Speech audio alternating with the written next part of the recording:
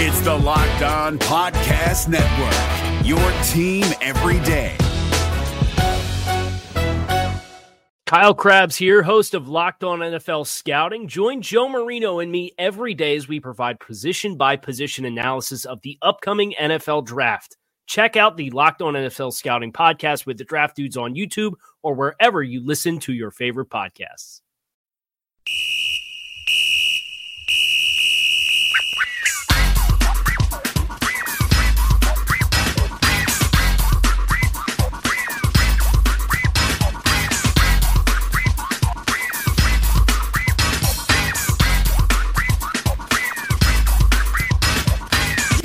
Welcome, everybody, to the Locked On Bengals podcast, part of the Locked On Network. We're your only daily Bengals podcast. We're your hosts, Joe Goodberry and Jake Lisco. You can find us on Twitter at Joe Goodberry and at Jake_NFL. Please like and subscribe wherever you find your daily podcast. It would help us out a lot.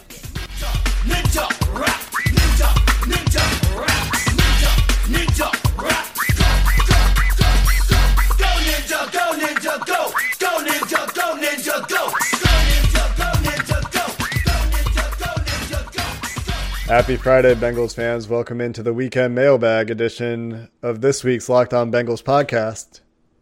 I've been telling you all week, but I'll remind you one more time. When you get into your car, you're going to work, you're coming home from work, tell your smart device to play the podcast Locked On Bengals, and it will get our voices right on your speakers for you, and you can hear us talk about your favorite football team. Also wanted to take a moment to wish all of our listeners and maybe remind some of you or reveal to some of you that it is International Women's Day, March 8th, Friday this week. So appreciate the women in your life today. Maybe check out some women content creators, football writers, whatever it is that you're into. Seek out that content and just show your support today. It's a good opportunity to do so. A little bit of news today before we get into the many, many questions that you've sent us on Twitter. The Bengals hired a new coach that we haven't yet talked about on this show. Gerald Chatham has been hired as a defensive assistant. They announced this the same day they announced Mark Duffner as a senior defensive assistant. We've talked about Duffner. Chatham. This write-up coming from Cincy Jungle, written by Jason Markham, joins the Bengals after spending 2 seasons at Tennessee State University, where he was a defensive ends outside linebackers coach. He also became the special teams coordinator in 2018. He's another young guy, 30 years old. He's been coaching, though, since 2010, which would mean he's been coaching since he's 22. So maybe, one of those career lifer coach types. We'll see if he has a significant role. It sounds like he'll be coming on to help with pass rushers. Just another young guy, another college guy. Taylor's talked about liking having a mix of college coaches and NFL coaches. So another college coach onto the ranks. Oh, actually, I see here he was a Texas A&M graduate assistant in 2015, and that's probably a connection. That makes sense. Yep. Not just another guy to round out. I think I saw Paul Denner tweet that this is the largest Bengals coaching staff ever. So that's interesting. And that's something teams are doing where they want specialized coaches at every position. And for every, as each position gets specialized themselves, you need a coach to coach it. Yeah. And as Rob Weintraub, who writes for Football Outsiders, he's a Bengals fan who lives down in Georgia. He said, you got to have a healthy stable full of interim coaches for when you fire guys. That's true. Yeah.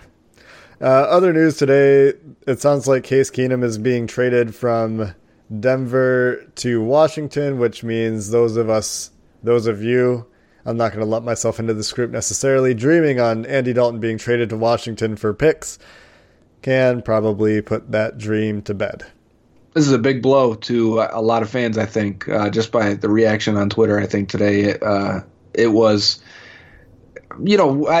everyone always felt, well, if the Bengals do trade Dalton, if they want to trade for him, it's got to be the Redskins. It's got to be Jay Gruden that would give up assets, just in the same way we felt maybe Hugh Jackson would give up assets for A.J. McCarron. And it's not going to happen now, not after trading for Keenum. It wouldn't be an upgrade to trade for Dalton, especially they got Keenum for pennies. And I don't just mean the salary, too, because they apparently are reworking his deal to make it even cheaper. And I posted on Twitter the comparison over the last 2 years between Andy Dalton and Case Keenum, and it's almost dead even in almost every statistical category and grading system, but speaking of PFF also. And he's going for a swap of a 6th and a 7th round pick. Well, it doesn't make you feel really good. Yeah, it doesn't make you feel really good about what Dalton's value would be. You know what? I think that people around the league probably think more highly of Dalton than Keenum, but when you look at the PFF grades and some of the stats, yeah, it doesn't feel great when you think about his trade value. But it's kind of a moot point, too. I think he's playing out this year, and we'll see what happens next year. No, but you kind of hope that even if they had one eye on the next quarterback, whoever that may be, even if it's this draft or next draft, that they would be open if, Redskins knock on the door, hey, we'll give you a 2nd-round pick, that they'd be open to listening to that, understanding that we're at the 11th hour of probably Andy Dalton's tenure with the Bengals, and now, it's hard to even fathom that scenario ever approaching. Yeah. Well, from the Redskins is what I mean. Right. Yeah. I mean, we'll see who it is next year, right? But yeah, it's not a great feeling when thinking about Andy Dalton's trade value. What did Flacco get? What did they give? 5th? So you're telling me Joe Flacco's worth, I guess, so this is the NFL for you, right? I would actually rather have Case Keenum than Joe Flacco to quarterback my team. And I'm looking it up right now because it may have been a 4th, but I remember the Broncos guy saying it was a 5th and then someone else saying it was a 4th. So, but it's still, even that is extremely, cheap in terms of getting a baseline level, and it's the bottom level starting quarterback in the NFL, I think, in Joe Flacco and Case Keenum. So it's cheap trade value this year for veteran quarterbacks. Yeah. So we'll get into questions from here. What do you think? All right. Yeah, let's do it. First question comes to us from Sean at @SeanWhitehead_ on Twitter. He says, John Sullivan has been cut by the Rams. Would you sign him on a 1-year deal and move Price to right guard, draft a right tackle, and call the offensive line set? I would be interested, I guess, in this proposition, basically because signing a free agent offensive lineman seems like a necessary move if you're really going to try and win in 2019. And while I don't think they'll break the bank for any starter at tackle, or even really when you look at the guards, it'd be any of the young guys are going to command more than what the Bengals would be willing to pay based on their history. But Jonathan Sullivan, him especially coming from the Rams, would have some connection. Here's the thing. He's 34 years old this year. He's coming off his worst season as a pro. Even though he played 1,200 snaps, almost 1,300 snaps for the Rams last year, he barely grades based on Pro Football Focus above Billy Price, gave up 4 sacks, 43 pressures, and had 8 penalties. You're not signing a good center at this point. You're hoping maybe he can give you another year if he gets a boost of energy back in him, but this just might be the end of his career. The other thing is, it's really not the Bengals' way to take a guy who's a first-year starter at center and say, you know what, we're going to move you, and we're going to bring in this other guy who had a really bad year last year. It's just, Billy Price was a rookie, right? And I'm not saying that he's going to come out here and blow our socks off in his second year, and I'm not even necessarily terribly optimistic about him, although we have had some fans in our mentions saying, he was hurt, he was a rookie, he'll be fine. That's probably an OSU fan, I guess. The Bengals' way is going to be to run Billy Price out there for probably his entire rookie deal, to be honest with you. And if he doesn't get better, he doesn't get better. And then it'll be Russell Bodine again, except this time they spent a first-round pick on him. Right. And it's also not the Bengals, kind of personality to take on a 1-year veteran deal. I'm saying this as I stumble because I just thought, well, they did Preston Brown last year, a 1-year deal, and they've done linebackers, but they've never really done it. Yeah, they've done it at linebacker. They've never really done it anywhere else. Bobby Williams. Terrence Newman, Adam Jones. So maybe I'm wrong. Maybe I'm completely wrong on this, and 1-year deals are something they would do. On the defensive side of the ball, for sure. On the offensive side of the ball, you look, and what are offensive free agents that they've signed? I can only think of Bobby Williams right now. I know there's got to be Brandon LaFell, right? LaFell, sure. Yeah, receivers. Lavernius Coles, they tried. Coles was like a 3-year. Antonio Brown was a 3-year, I believe. So they invested in those guys. Antonio Bryant. Yes. Yeah, Antonio Brown. Man. What's our next question, Joe?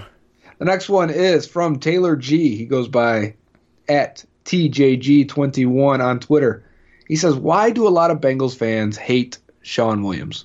I didn't know that they hated Sean Williams until you sent this question in, Taylor, but they shouldn't, because he's perfectly fine. He's probably better than average for what he's asked the Bengals to do. Maybe the Bengals fans look at Troy Polamalu and Ed Reed and they think, why don't we have safeties on my favorite team who are as good and game-changing as Troy Polamalu and Ed Reed? And now they have Jesse Bates, and now there's this dichotomy of flashiness, and everyone's like, we need another Reggie Nelson, and now they have that. And then you look at Sean Williams, who's an in-the-box guy but made just as many plays on the ball as did Jesse Bates in 2018, has had clutch interceptions, especially against the Steelers in that robber coming underneath a seam route or something like that. Same way Reggie Nelson did. He's playing the same strong safety role that Nelson did in those last few years in his career. So to answer your question, I don't know why Bengals fans hate Sean Williams. Maybe it's because he was a 4th-round pick, and I don't know, the safeties are they were just kind of there for a couple years. But I don't know. I would say, based on the mentions I get, the penalties, he's had some dropped interceptions. He's not fantastic in man coverage. Obviously, he's a bigger box safety. Very few safeties are fantastic in man coverage, but continue. Exactly. And also, I blame myself partly because I was really low on him coming out of the draft. Not to say I have that type of effect on people, but it's your fault. I also talk about moving him to linebacker, and that's not a negative. And sometimes I get people in my mentions when I say this saying, what's wrong with Sean Williams? He was fine last year. And I'm like, I know this. I like Sean Williams. My point is, teams are using safeties at linebackers throughout the league now, and I think he'd be really good at it. So it's not a knock on him at safety. It's that I think he's actually really versatile and could help them a lot at linebacker. Yeah, the only knock I have on Sean Williams is sometimes not playing the ball when he could play the ball, and some of those penalties are a little, you'd like to see him cleaned up, but what can you do? I mean, that's part of playing safety. Yep. Next question comes in from E. James at Skyline315, and he says, would you rather trade your 2nd rounder for Josh Rosen or keep your 2nd round pick and spend a 3rd this year on Will Grier? I think you're getting great value for each one of these quarterback prospects. Rosen for a 2nd, which I would have spent a 1st on him last year, or Will Grier in a 3rd, and I would spend a 2nd on him this year. And I like Rosen a lot. I liked him a lot last year. I think he'd be probably the first quarterback taken this year, unless, a team like really, I don't think it's the Cardinals taking Kyler Murray, or else I'm not sure Kyler Murray goes in the top 10 because he's not for everyone. So I think Rosen in most drafts would go before Murray would. And even though he had a poor rookie year, I'm still decently high on him. But at the same time, I'd love to spend that 2nd round pick at linebacker or offensive tackle or tight end, and then you telling me I can get Will Grier in the 3rd, who I think is probably going to go in the 2nd round, if not higher. Honestly, I wouldn't be surprised if Will Grier went in the late 1st round. I like Grier. I think the production metrics likes him. PFF likes him. I like him on tape most of the time. I like his traits on tape, not the whole picture. There are parts of Will Grier I really, really like, and parts that I want to take a chance on. And because of it, I kind of lean towards that because I think it's a fair roll of the dice at a cheap price to pay for a quarterback. You know who I think should draft Will Grier is the Patriots. Yeah, I think the Patriots should draft any quarterback that's remotely interesting.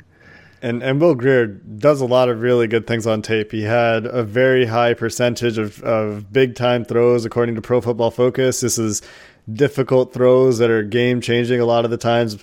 He also had some turnover-worthy throws, but you get him in there with the institutional knowledge that they have in New England, playing behind Tom Brady, learning from Belichick, learning from Brady.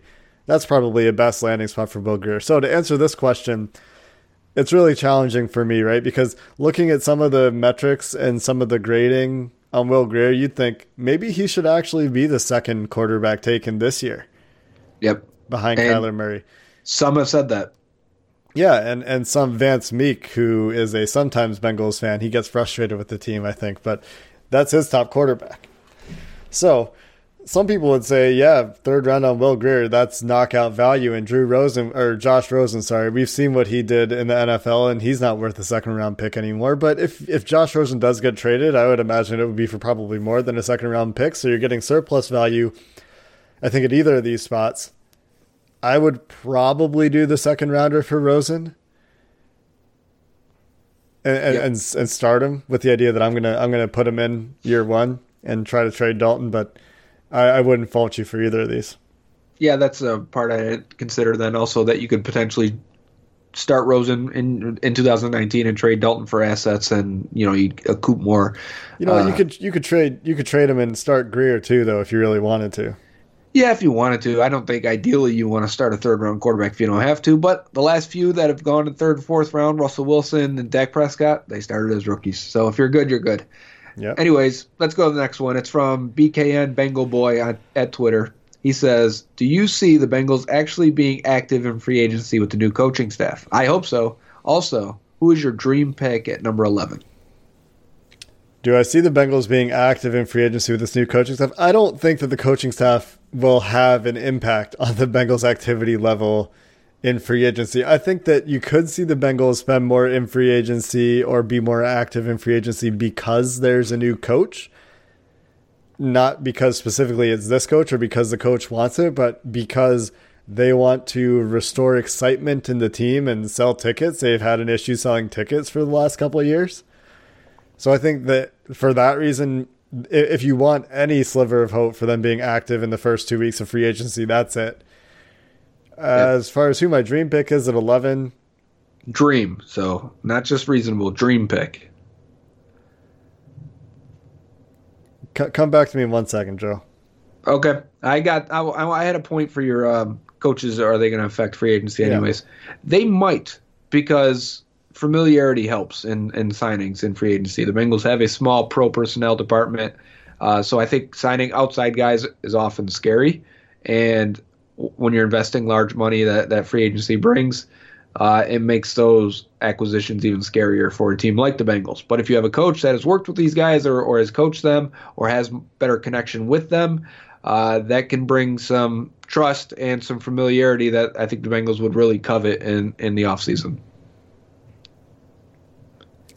Who's your guy at 11? I was going to say Kyler Murray, only because, and I don't love the idea of taking an outlier, and he is because of his size. I can't ignore the production metrics and grading and what I see on tape of just fun, excitement, how he would change the idea of what the Bengals are and can be over the next, generation, the next 4 or 5 years. And I think if they did that, I'd be like, let's go. Sure. Just to be different, because I've been a Kyler Murphy truther on this podcast in the past, Quinnen Williams, because I don't think there's any way he's there at 11, and I think he's an absolute game record defensive tackle.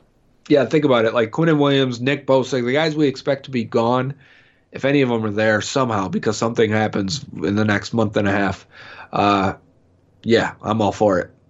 Yeah, we've talked about Ed Oliver a lot. You're telling me you can get Quinnen Williams there? I mean, this is a dream scenario, right? But Right. Our next question comes from John @John_Harden_. Lots of underscores in John's name on Twitter. Why in mocks do you go for best player available in the first and then need in the second? To me, it seems like you should go for need in the first, where you may get, say, the 12th best player on your board instead of the 6th in terms of best player available, which isn't a large gap. Whereas in the second round, you might get the 15th player on your board instead of, say, the 42nd, where the Bengals are picking this year, since someone always falls. Yeah, I think John's referencing some of our mock draft Mondays and some of the other mocks we've done, where we say, hey, Ed Oliver's there. How can we ignore it? He's high on our board. I think, and this was probably true for NFL teams, or at least you hear it is and read it is, when you actually sit down and create a board, we don't have that right now. If it was our board, it gets influenced by needs, and it does for NFL teams too. And they may say, oh, is the best player available? But really, best player available means best player available at a need position, because you're not just going to take, let's say, no, you don't need a defensive end for the Bengals, or they're not considering defensive end. Let's just say that. and wide receiver. So you're on the clock. Number 7 player still there as a wide receiver. Number 8 guy still there is a defensive end. You want a linebacker, offensive tackle, or let's tight end too. So you're there and you're on the clock at number 11. The best guys are not need positions, but someone number 11 or 12 is still on the board and it's a need position. You're not going to just take those guys because they're the best player available. You're going to take the best player available at a need position. So for me, when we take an Ed Oliver, it's because we see it being a need not only this year but in the future. So we're not just going to go out there and take a receiver because it's best player available. We're going to take the guy that we feel can help the team positively now and in the future. But I do like the point of the gap of taking the 6th best player at 11 rather than taking the 45th best player at 42 because you're trying to fill a need at that point. I think that's how you always end up in trouble, no matter what round or what scenario we can dream up. Drafting for need and ignoring the rest of the board can be very dangerous. And then we've seen the Bengals do that in the past when they took Darqueze Dennard. Even though they said he was number 9 on our board, you look at other consensus boards around the draft community, he was nowhere near 21. And then they come back. That board probably didn't have quarterbacks on it, right? Well, probably not, right? And then you feel like they're eliminating some positions off that board. And then you hear Dave Lapham before second round starts. They're really targeting Jeremy Hill. They really like that Jeremy Hill or Carlos Hyde. So what do? They take Jeremy Hill. I mean, they're ignoring the board at that point. They know who they want. And then he goes, watch out for Will Clark and Russell Bodine on round 3 and 4. Who do they take? Will Clark, Russell Bodine. Now, are you following your board and letting it fall to you, or are you targeting need positions and going out and taking them? That's when you get in trouble, and we've seen the Bengals do that. Yeah, Lapham tipping picks has really been – we'll see if that continues. I wonder if his source is kind of out of the building at this point. The one thing I wanted to mention here is you're right that if you can, you don't ignore value for positional need. Ideally, that's the tricky thing when going BPA versus need. So if you have to reach into the next round of talent to address a need, that's when you're making a mistake. Like you said, Joe. But if I'm in the first round, the one thing you have to consider when it's 6 versus 12. Even though that's a smaller number gap, that talent gap might be the same as a talent gap from 15 to 45. It's why they call it blue chip prospects, right? Because you only give that to maybe 6 guys on that board. And if there's one there and it's not a direct need, like let's say an Ed Oliver, he's a blue chip prospect on your board. Or you could take a guy that you really like that fits a need. I mean, that's what it comes down to. Yeah. So for Bengals fans this year, the question is is Jonah Williams a blue chip prospect? Is Devin White a blue chip prospect? Is Kyler Murray a blue chip quarterback? And there's question marks on all those guys. I think probably consensus would be that Devin White is indeed a blue chip linebacker. Yep. But, you ask some guys, they'll tell you Devin Bush has better tape. So that's the draft for you. That's true. And that's what makes it interesting and fun, and probably it's probably, for a lot of people, the most interesting part of the offseason for football. Okay, next question now is from Sean Pembleton at Sean Pem. He says, who are the players that would give you nightmares if our division rivals took them in the first round this year? I'm going to say, Brian Burns, if he somehow got to Cleveland or Baltimore. Yeah. Ed Oliver on Cleveland. Yep. Mostly Cleveland. One of the linebackers, one of the Devons on Pittsburgh wouldn't make me very happy. Those are the big ones that come to mind for me. Yep. And then for me... Oh, wait, I got one more. I was going to say the Ravens getting a receiver that I really like. The Browns getting DK Metcalf also. I'd be scared of him, even though I don't feel very highly of him. He could be a dangerous weapon. The other one I was going to say is if, Kyler Murray gets to Pittsburgh or something. Yikes. Yeah. No, I haven't even thought of that. That sucks. or even Noah Fant or TJ Hawkinson on, I guess probably not Baltimore because they just paid their third string tight end. No, that means they want more tight ends. 7 tight ends, please. They're the first 7 tight end offense in league history. Yeah. Oh, well, they did try to. What they do, they had the eligible receiver lined up beside the center before, or was that the Patriots? No, it was the Ravens against the Patriots. Ravens. Yep. Yeah, so they just want tight ends. They want to put everybody hand in the dirt and have 6 of those guys be tight ends. Triple option offense with Lamar Jackson. There you go. Next question comes from L1C4 at Dunkines. Dunk. Not going to read your name. Duncan's nuts.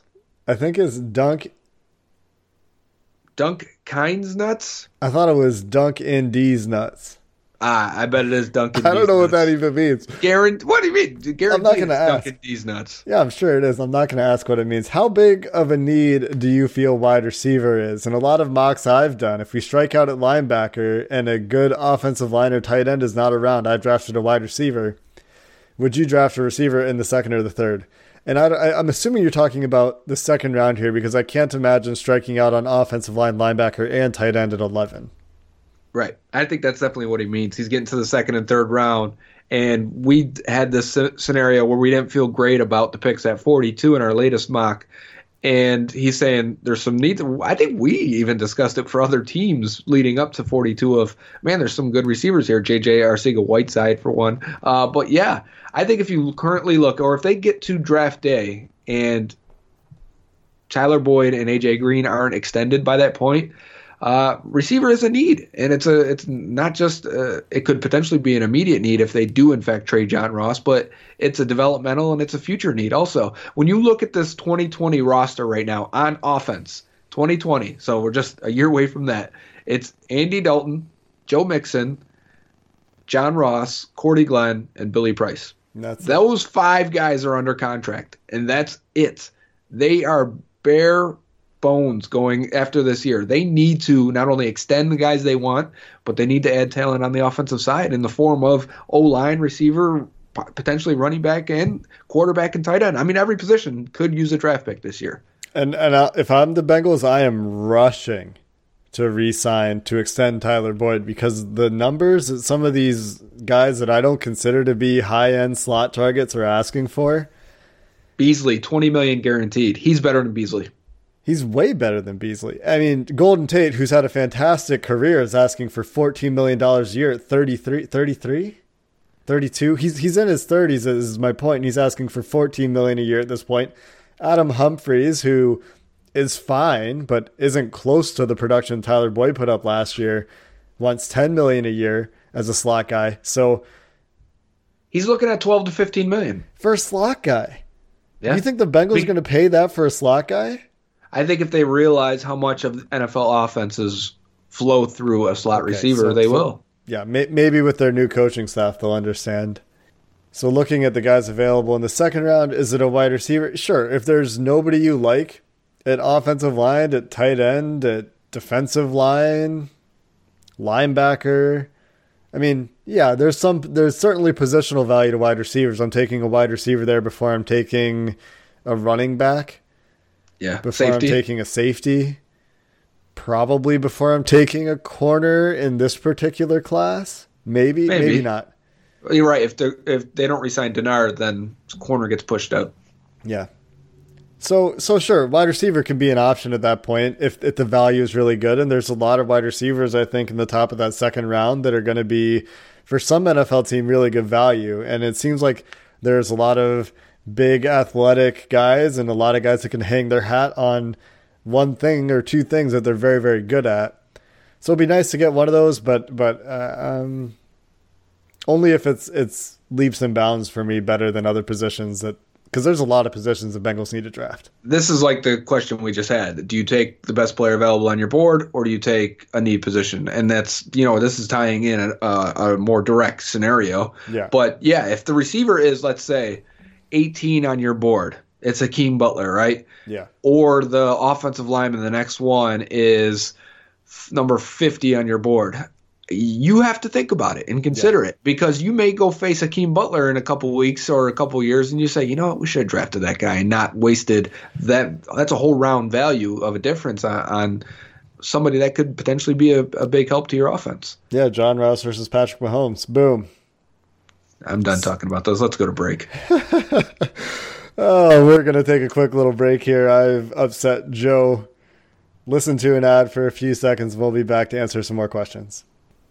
Is your team eliminated from the playoffs and in need of reinforcements? Maybe it's time for a rebuild, or maybe they're just a player or two away from taking home the Lombardi Trophy. Either way, join Keith Sanchez and Damian Parson for Mock Draft Monday on the Locked On NFL Draft Podcast. They'll tell you which college football stars your team will be taking in the 2024 NFL Draft. Check out Mock Draft Monday on the Locked On NFL Draft Podcast, part of the Locked On Podcast Network, your team every day. Welcome back to the Locked On Bengals podcast. It is your weekend mailbag. You submit questions, we try to answer them. The next one is again from Duncan D's Nuts, and he asks, with Gio being a free agent next year and Mark Walton likely to be cut, how big of a need is running back? If Montgomery was there in the third round, would you take him? Or would you wait until later and take someone like Bryce Love? You have to tell me who else is on the board in a vacuum. I'm not taking a running back in the third round this year. In a vacuum, I'm taking a running back in like the fifth round or the sixth round. Yeah. And I'm not really going to worry about it.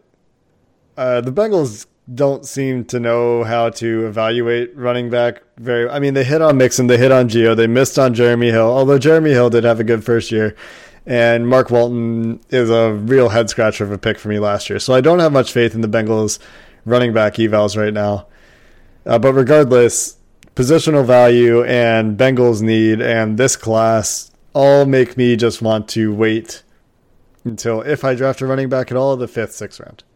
And for me, it's not so much the eval, it's their inability to use two backs in a rotation. Or, and that was the thing I said when they took Joe Mixon and were like, oh, yeah, we still like Jeremy Hill, and didn't cut him or didn't trade him.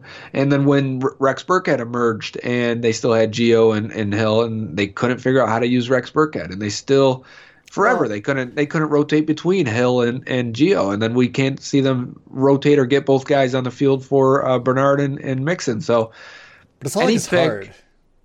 Is it hard?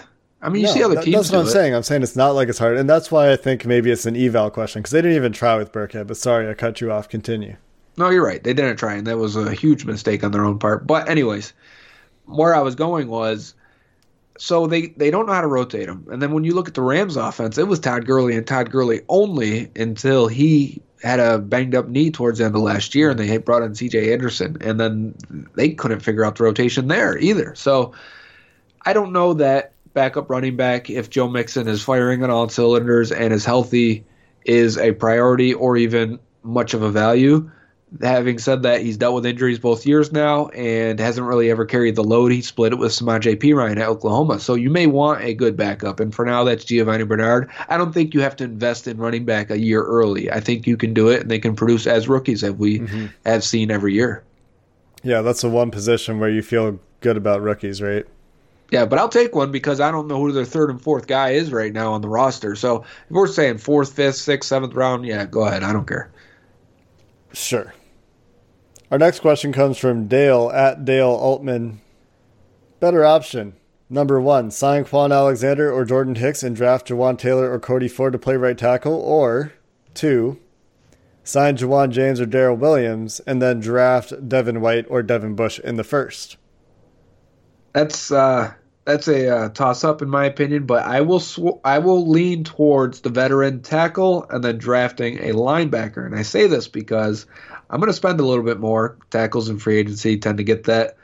But I feel better about Jawan James and Darrell Williams at tackle than I do Cody Ford at tackle. I like Jawan Taylor, but then when I look also, Jordan Hicks has been injured. Quan Alexander has been injured at linebacker. So I'm kind of going on the safe side here, even though I may spend a little bit more money doing it this way and waste a little bit of value by going with, give me the veteran free agent acquisition at right tackle, and then I'll draft a linebacker at 11.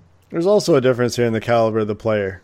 Devin White, Devin Bush, you feel really good about as linebacker prospects. Jawan Taylor, Cody Ford, we have questions about. If there's a slam dunk tackle, for me, this becomes option 1 because, and I feel like we've answered this question before, but because of positional value. You get your tackle in the first round where you have that positional value surplus, and you find linebackers wherever you can. Because for a long time, the Bengals haven't had good linebackers for like ever. They've had like 4 good linebackers. as far as I remember. Takeo Spikes, Brian Simmons, Vontaze Burfict's peak, and Odell Thurman's peak.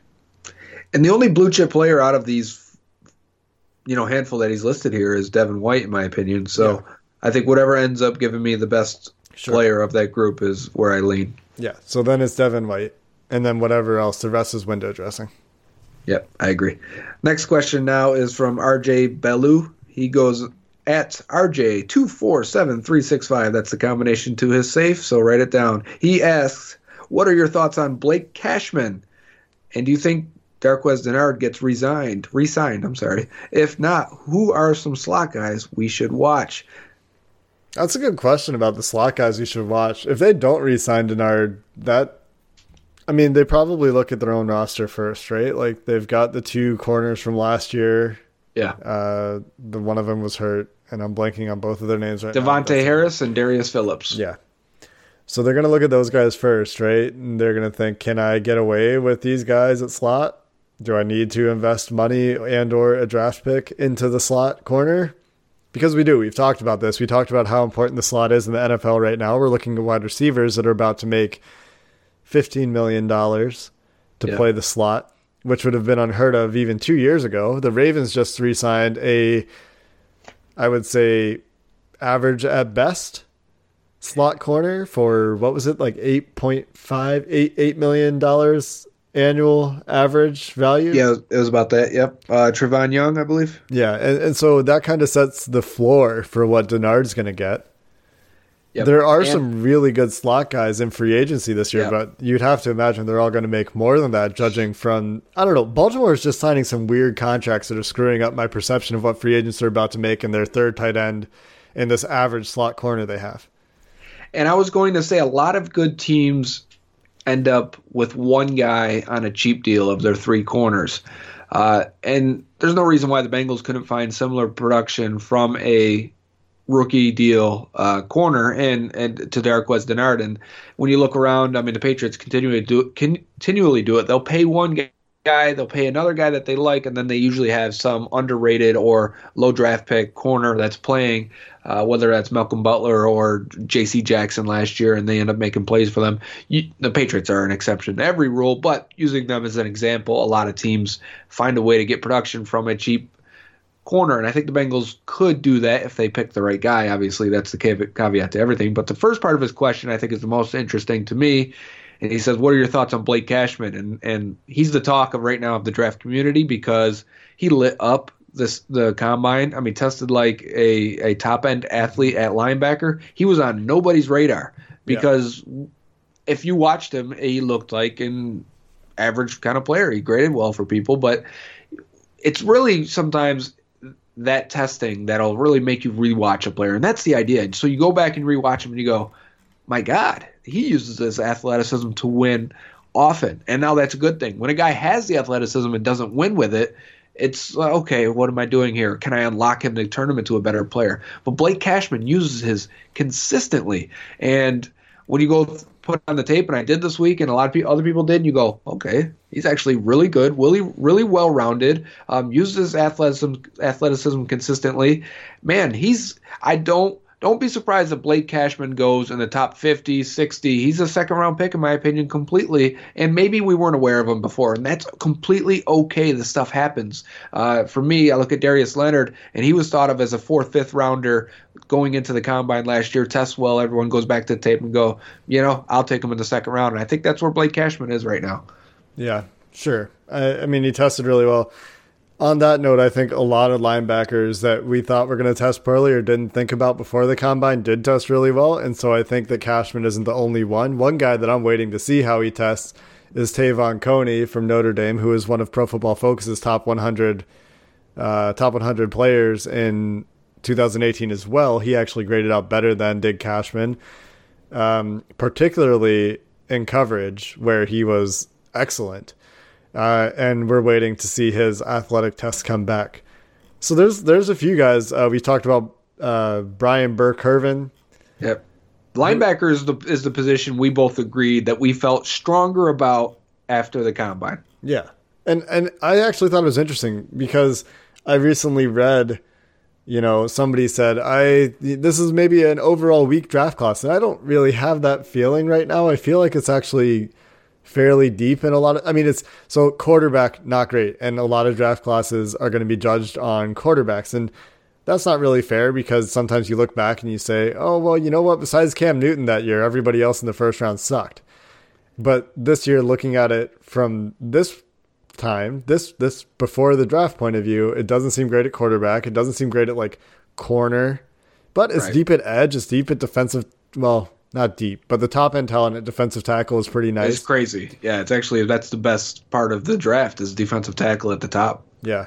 So I don't know if corner is weak for sure. And corner is a big, important position in the NFL. Quarterback isn't perceived to be very strong. There's not a number tackle. 1 receiver. There's not an elite tackle, but there's a lot of tackles that'll go in the first round. There's a handful of receivers that'll go. I really like the receiver class depth. I like the tight end depth. There's a lot of guys in the mid rounds I'd like to take a chance on. Edge rushers is a good first 2 rounds. I think defensive tackle should be strong through the 4th round. Linebacker I'm now adding to that list. So I think interior offensive line also is much better this year than it was last year, even though we had two centers go 20 and 21. I think we can end up with a couple guys that go top 40 and be just as good, if not better, in the rookie years. Yeah. So the question is, what are our thoughts on Blake Cashman? I think he's one of like 5 guys that were productive in college and then tested well at the combine, or that I want to see how they'll test at their pro day.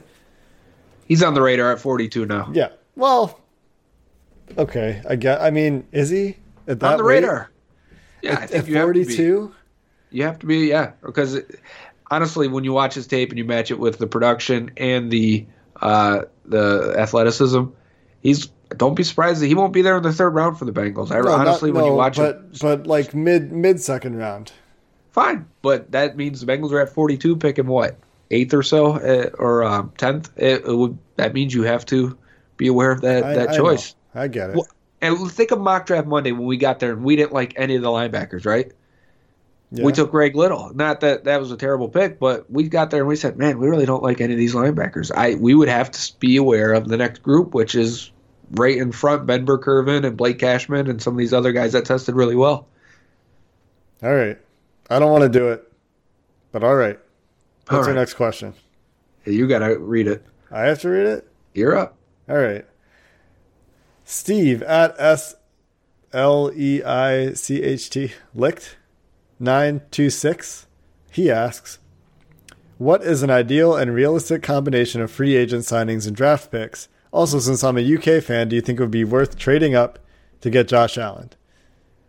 I'll start with the Allen question. I don't think it'd be worth it, not in this heavy defensive line class. Now, if you're telling me they want to move to a 3-4 defense, and I think when we have even questioned this move, Jake and I both got into the other outside linebacker spot opposite of Carl Lawson and said, well, who's the other guy? It's kind of a bunch of odd fits there. Allen would be ideal fit for that scheme. So would Brian Burns. And then when you start to get other guys in the mix, you start to say, maybe we don't need to, trade up for a Josh Allen if Brian Burns is going to be there at 11. So no, I wouldn't, even though I think Allen is a really good prospect. I wanted him to really blow up the combine the way Burns did, because I like Allen's tape a lot, and I think his production metrics are off the chain. So that's what I want in a guy I'm taking in top 10. Having said that about the ideal, he asked also what are ideal and realistic combination of free agent signings and draft picks. I think realistic is they sign a veteran tight end, they sign a backup swing tackle, and they go and sign a 1-year guy type linebacker the way they typically do. Maybe it's Preston Brown again, and then they go in the draft and they target tackle first or linebacker first. Yeah, I don't disagree with any of that. Actually, at all. I don't think I have anything to add. Okay, we can go on to the next question. It's from Logie B513. He says, I like this one better than my first question. So Logie's got other questions, of course. He always does. Logie, he says, for the people who are really desperate to get rid of Dalton and therefore want Rosen, have they considered how similar they are in strengths and weaknesses? Perhaps you can compare the two. I hadn't really considered this because on tape, Rosen Going into the eval season last year, I think everyone would probably be like, yeah, Rosen probably will be a better pro than Dalton. And now we have a really bad year of Rosen tape as a pro. I mean, what are we saying in terms of strength and weaknesses? Is Rosen bad post snap? Are we talking arm strength? I think Rosen probably has a better arm rate. I think Rosen probably has better potential in terms of pocket awareness and making throws off script, which is something that we saw glimmers of from Dalton last year, and we'll see if that continues. Joe, can you be more specific than I can? Yeah, I can compare the two because neither of them are overly big. They're not gunslingers. They're not pushing the ball downfield. I think Rosen has a little bit more risk in him, but I also think Dalton's risk has been beaten out of him over 8 years and coached out of him. So thinking of where Rosen may be, obviously, is a projection. But coming out, Rosen was known for being a heady, smart quarterback that's more accurate than strong-armed. But he would throw a nice deep ball. And he has a little bit better of an arm than Dalton did coming out. I would say it's very comparable now. Mm-hmm. But you do get incrementally better in that area. I would also say that Dalton's arm strength is a big, long conversation because it's not just how far you can throw the ball. It's how fast, how many RPMs you got on the rotation. Can you remain accurate at all three levels of the field? And I think that's where Dalton starts to struggle. Can you remain accurate when your feet aren't perfectly set? Can you remain accurate and throw on a hard ball when you're off your original launch point? And those are areas where Dalton struggles, and his arm strength, that isn't great as it is, gets sapped and back down to average, and he'll make a mistake or an inaccurate throw because of it. Accuracy a lot of times gets just thrown in an accuracy bucket, but it's because of your arm strength not being able to throw from different angles or different platforms. Now, going back to Rosen, the pocket mobility and pocket presence is where I think he would have his best chance to surpass Andy Dalton as a passer in the NFL. He was very natural at it at Cal. He was very calm and cool. UCLA, very calm and cool in the pocket. Even when you watch him with Arizona, with a bad offensive line, he moves within the pocket, is willing to hold the ball. Dan Orlovsky posted a play today. It's really good. He moves Bobby Wagner with his eyes, best linebacker in the league, comes back and hits the stick route against the cover three. That is very good for a rookie quarterback.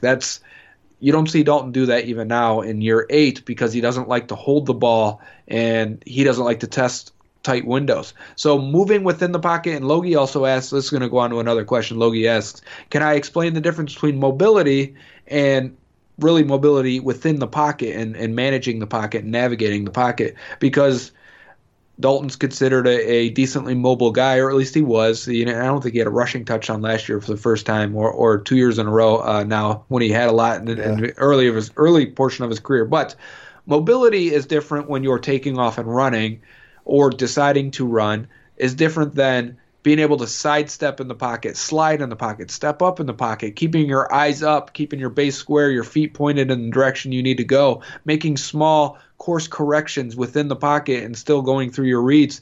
That is managing the pocket and moving within it. And some of the best quarterbacks at it aren't very mobile.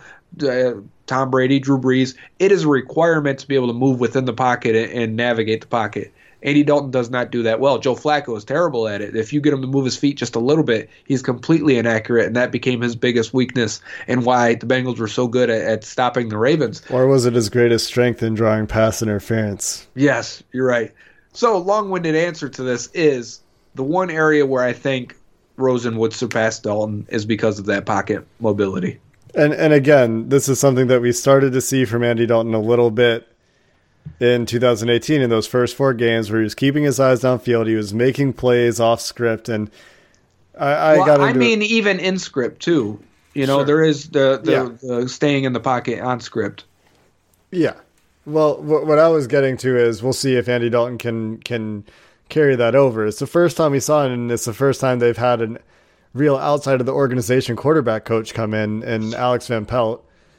So now with 3 quarterback coaches who all I don't know. Taylor probably wants him to do what he did before Alex Van Pelt got around. But it's always good to have. I mean, you watch Pat Mahomes you always want a guy that's going to be able to keep his eyes downfield. And you started to see that from Andy Dalton last year. And so yesterday I had a Twitter conversation with one of the followers, and he was saying, well, he reverted back to his normal self. So the pessimistic side is he can't make those changes permanent. The optimistic side is we saw those for the first time, and maybe that's a glimmer of hope. Yep, and it's possible. It's possible that, and I always say when people talk about sitting a rookie quarterback or to develop him, you will revert back to what your natural throwing motion is, your natural reaction when you face live bullets. So if you can take away those live bullets coming at you, whether that's in practice or in actual games, are the real, the real one that's going to set you back to what you revert you into your natural form. If you can just practice and work on it, and that's what they do in the offseason, a lot of these quarterbacks, and it'll carry into week 3, 4, 5, as we saw with Andy Dalton. But as the line broke down, as some of his receivers broke down, as he started to get hit, and this is going to happen, you start to revert back to who he was. And that's very natural for any guy that's working on something this late in his career. This is why it's really hard to take that big leap at year 8, 9, 10, because you pretty much are who you are. You can work on things and keep yourself sharp, but you have to do that now to maintain your level once you get into your 30s. It's not just taking the next step. It's maintaining good play. Yeah. Next question now, moving on from Andy Dalton, who we could talk about for an entire episode, and we will. We haven't done our quarterback roster review yet. Then you'll get sick of us talking about Dalton, probably. Next question comes from Michael at Marcelli_M on Twitter. He asks, well, welcome to the podcast for one. You're telling us you're a new listener, so we're glad you're here. Your first question is, what are your thoughts on drafting Jonah Williams at 11 and having him compete with Cordy Glenn at left tackle, with the loser sliding to right tackle? And the second part of the question is, do you think they would consider Williams, I'm assuming this is Jonah, over Ed Oliver? I love the first question. I wanted to answer this as soon as he sent it because I just got finished. I wanted to do a little project where I wanted to see if there was any correlation between or any big difference or big positive impact between rookie tackles and versus rookie linebackers. And I was using Pro Football Focus grades, looking at the snaps, looking at their production from a traditional standpoint also. And rookie tackles tend to perform fairly bad unless you really just hit the ground running. And there's, as always, you're going to have guys that are really good at when they come in and guys that may struggle early in their careers. And then there's the few in between, of course. But looking at the averages, they tend to give up about 36 pressures a year and about 5 sacks a year. And if we look at that compared to what Cordy Glenn did last year, I think it was 41 pressures and 2 sacks, the chances are a rookie tackle isn't going to be better or more dependable at left tackle. And if you still value left tackle more than right tackle, isn't going to be more dependable than Cordy Glenn was, even though he wasn't great at left tackle. So your best option may be to let that guy take his lumps at right tackle while Cordy Glenn's still under contract for 2 more years, and then you figure it out as you go. Now, if it's a fair competition and the guy just beats him because he's excellent year 1, then sure, go ahead. But I think expectation-wise, it would be that Cordy Glenn is still your better tackle for 2019. And I'm sure there are exceptions to the rule, right? So, like, have a competition, sure. But if Jonah Williams, you might as well have a plan for these guys is kind of my thinking. Cordy Glenn's played left tackle in the NFL. If you're drafting another tackle, you might as well just tell Jonah Williams, hey, come in, prepare for right tackle. If something happens, we need to move you to left. You played it in college. So, hopefully you can step in a pinch, right? Right. And maybe you move him to left then if you feel like the left tackle is more important than your right tackle, depending on maybe who, if it's Cleveland versus if it's, Denver coming in the next week. Get Myles Garrett on the left side, Von Miller on the right side. Yeah, and the second part too, right? Yeah. So I'm going to ask you, do you think they would consider Jonah Williams over Ed Oliver? Absolutely. I think they probably... I think we have talked about Ed Oliver a lot. I don't think the Bengals are necessarily thinking about Ed Oliver nearly as much as we have talked about him, especially when you talk about these guys that are consensus top tackles. I think that's probably a lot more where they are. A lot of people seem to think that Cody Ford is the guy at tackle, judging from Jim Turner's comments. So, I mean, and for me, Cody Ford is mostly a guard. I mean, I know he played tackle. He's not my first choice there. So, I think the Bengals are looking hard at tackle. Jeff Hodgson has reiterated this. He thinks they're looking hard at offensive and defensive line. So maybe they are looking at Ed Oliver. But he mentioned bigger defensive tackles. Yeah. And that's why when I think of Oliver and the Bengals not taking Grady Jarrett a few years ago and they took Marcus Hardison instead. Grady Jarrett was Atkins on the team. Right. So they should be more open to a small defensive tackle, right? But they kind of lucked into Atkins in the 4th round. It's not like they were, standing for him in the 2nd round or whatever it may be. But my point was, Jarrett was playing nose tackle for Clemson, so he didn't have a lot of splash plays, and you could see his effort in the disruption he created, but the stats weren't gaudy.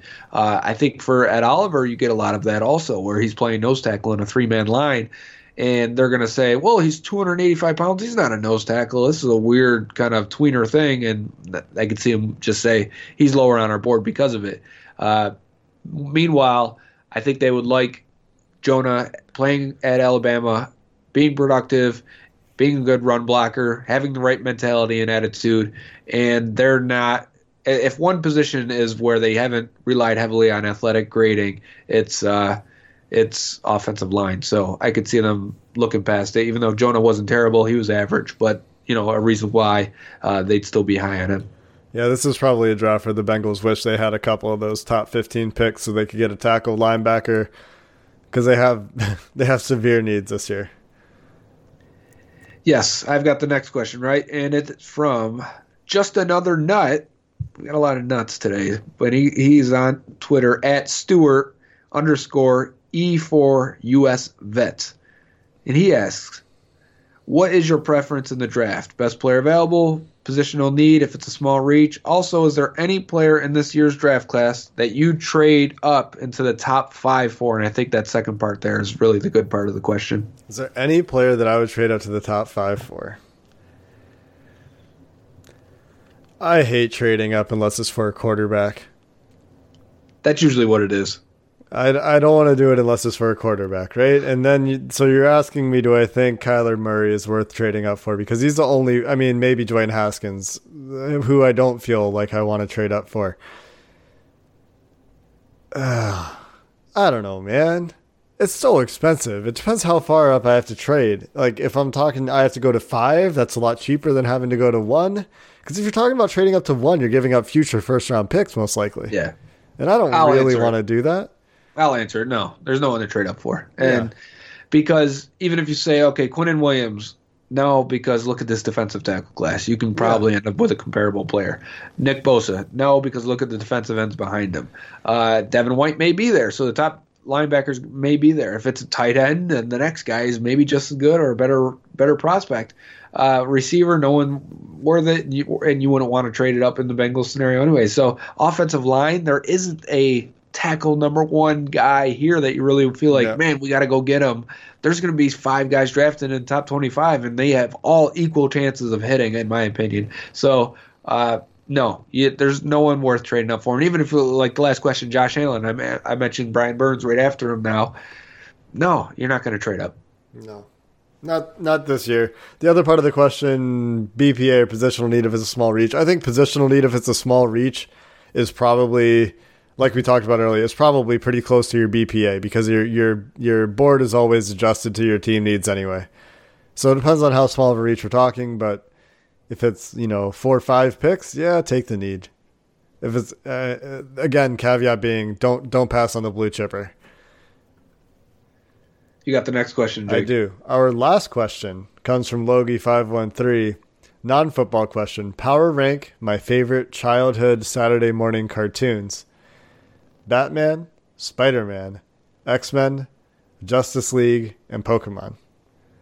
This is also my Saturday 90s growing up, even though Pokemon went into the 2000s also. But Batman animated series is number 1. Not only was it fantastic then, it was very different, groundbreaking series. It's just the aesthetic of it, the look of it. Each individual story is really well written. The voice acting is superb. You can watch it now. It holds up tremendously. I've watched it with my kids in the last few years. Is that the Mark Hamill Joker? Yes, it is. Yeah. And Harley Quinn was invented for this, and look what kind of, character that is now all over the place. it is a really high production. And the interesting about it is they didn't do it on white. They didn't do the art on white paper. They did it on black to give everything a dark aesthetic, and it comes off really great. So for me, I love that. I think that's number one. I would put Pokemon number two. There's no other merchandise-wise in the last 25 years since Pokemon's been out.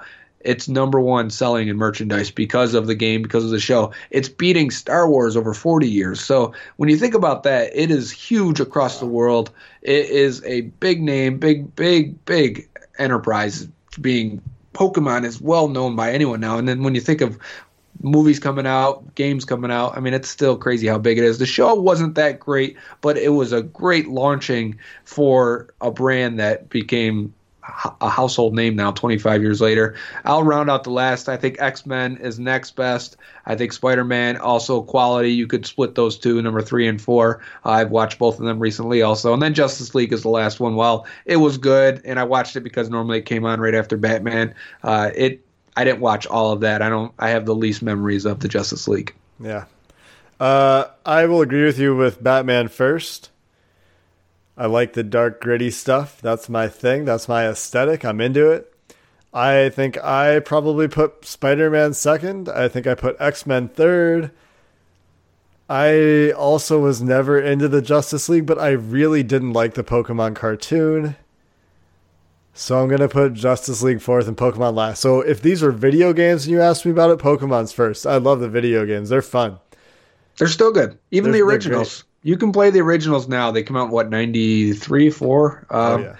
And they're still, honestly, it's one of the best games I ever had and still have. I still own the original one I had. One other thing or notes to add. X-Men, we played the opening song to that. Mm-hmm. Fantastic opening. True. And Spider-Man was higher on my list, and Mark Hamill played the Hobgoblin and Spider-Man also. But Spider-Man was high on my list growing up until I learned that they couldn't use actual guns or couldn't show Spider-Man punching anybody. And I didn't know this until I was an adult, and I rewatched it with my kids, and I'm watching it, I'm like, yeah, this is some bullshit. Look at this. He can't punch anybody. And now it's kind of ruined for me, but it's still a really good series. There you have it. Those are our Saturday cartoons. I don't think I really watched any of these a ton. I think I don't remember what I watched on Saturday. I think I was playing video games usually when Saturday morning cartoons were on. I think I was playing, my Sega Genesis or whatever it was more than I was watching TV. You still have your Sega Genesis? No. I have a Nintendo 64. Well, that's good. I have my Genesis. It's not that good. No. It was great at the time, but yeah. It's not anymore because all those games have been reproduced because Sega went under, and so it's not. You don't get the urge to play it as much. I'll die on a hill for Sega Dreamcast. Oh, way ahead of its time. Fantastic system. What are you doing this weekend, Joe? Anything exciting to tell our listeners about? No, I've got to go to work, night shift, so I'll be up really late. If you're up at 2 a.m. drunk, go ahead and tweet at me. I'll probably answer it. That's an invitation you probably won't get too often. I would take Joe up on it. That has been our weekend mailbag, Bengals fans. That wraps up another great week. We had one of our best weeks in terms of downloads this week. You guys really like Mock Draft Monday. I think you'll probably continue to like it up until the draft. So another heartfelt thank you to our listeners. Thanks for everybody that's new who's interacting with us on Twitter. We've had a great first month, and we look forward to doing this for the foreseeable future. Have a great weekend, and we'll talk to you on Monday. Hey, Prime members, you can listen to this Locked On podcast ad-free on Amazon Music. Download the Amazon Music app today. Is your team eliminated from the playoffs and in need of reinforcements? Maybe it's time for a rebuild, or maybe they're just a player or two away from taking home the Lombardi Trophy. Either way, join Keith Sanchez and Damian Parson for Mock Draft Monday on the Locked On NFL Draft Podcast. They'll tell you which college football stars your team will be taking in the 2024 NFL Draft. Check out Mock Draft Monday on the Locked On NFL Draft Podcast, part of the Locked On Podcast Network. Your team every day.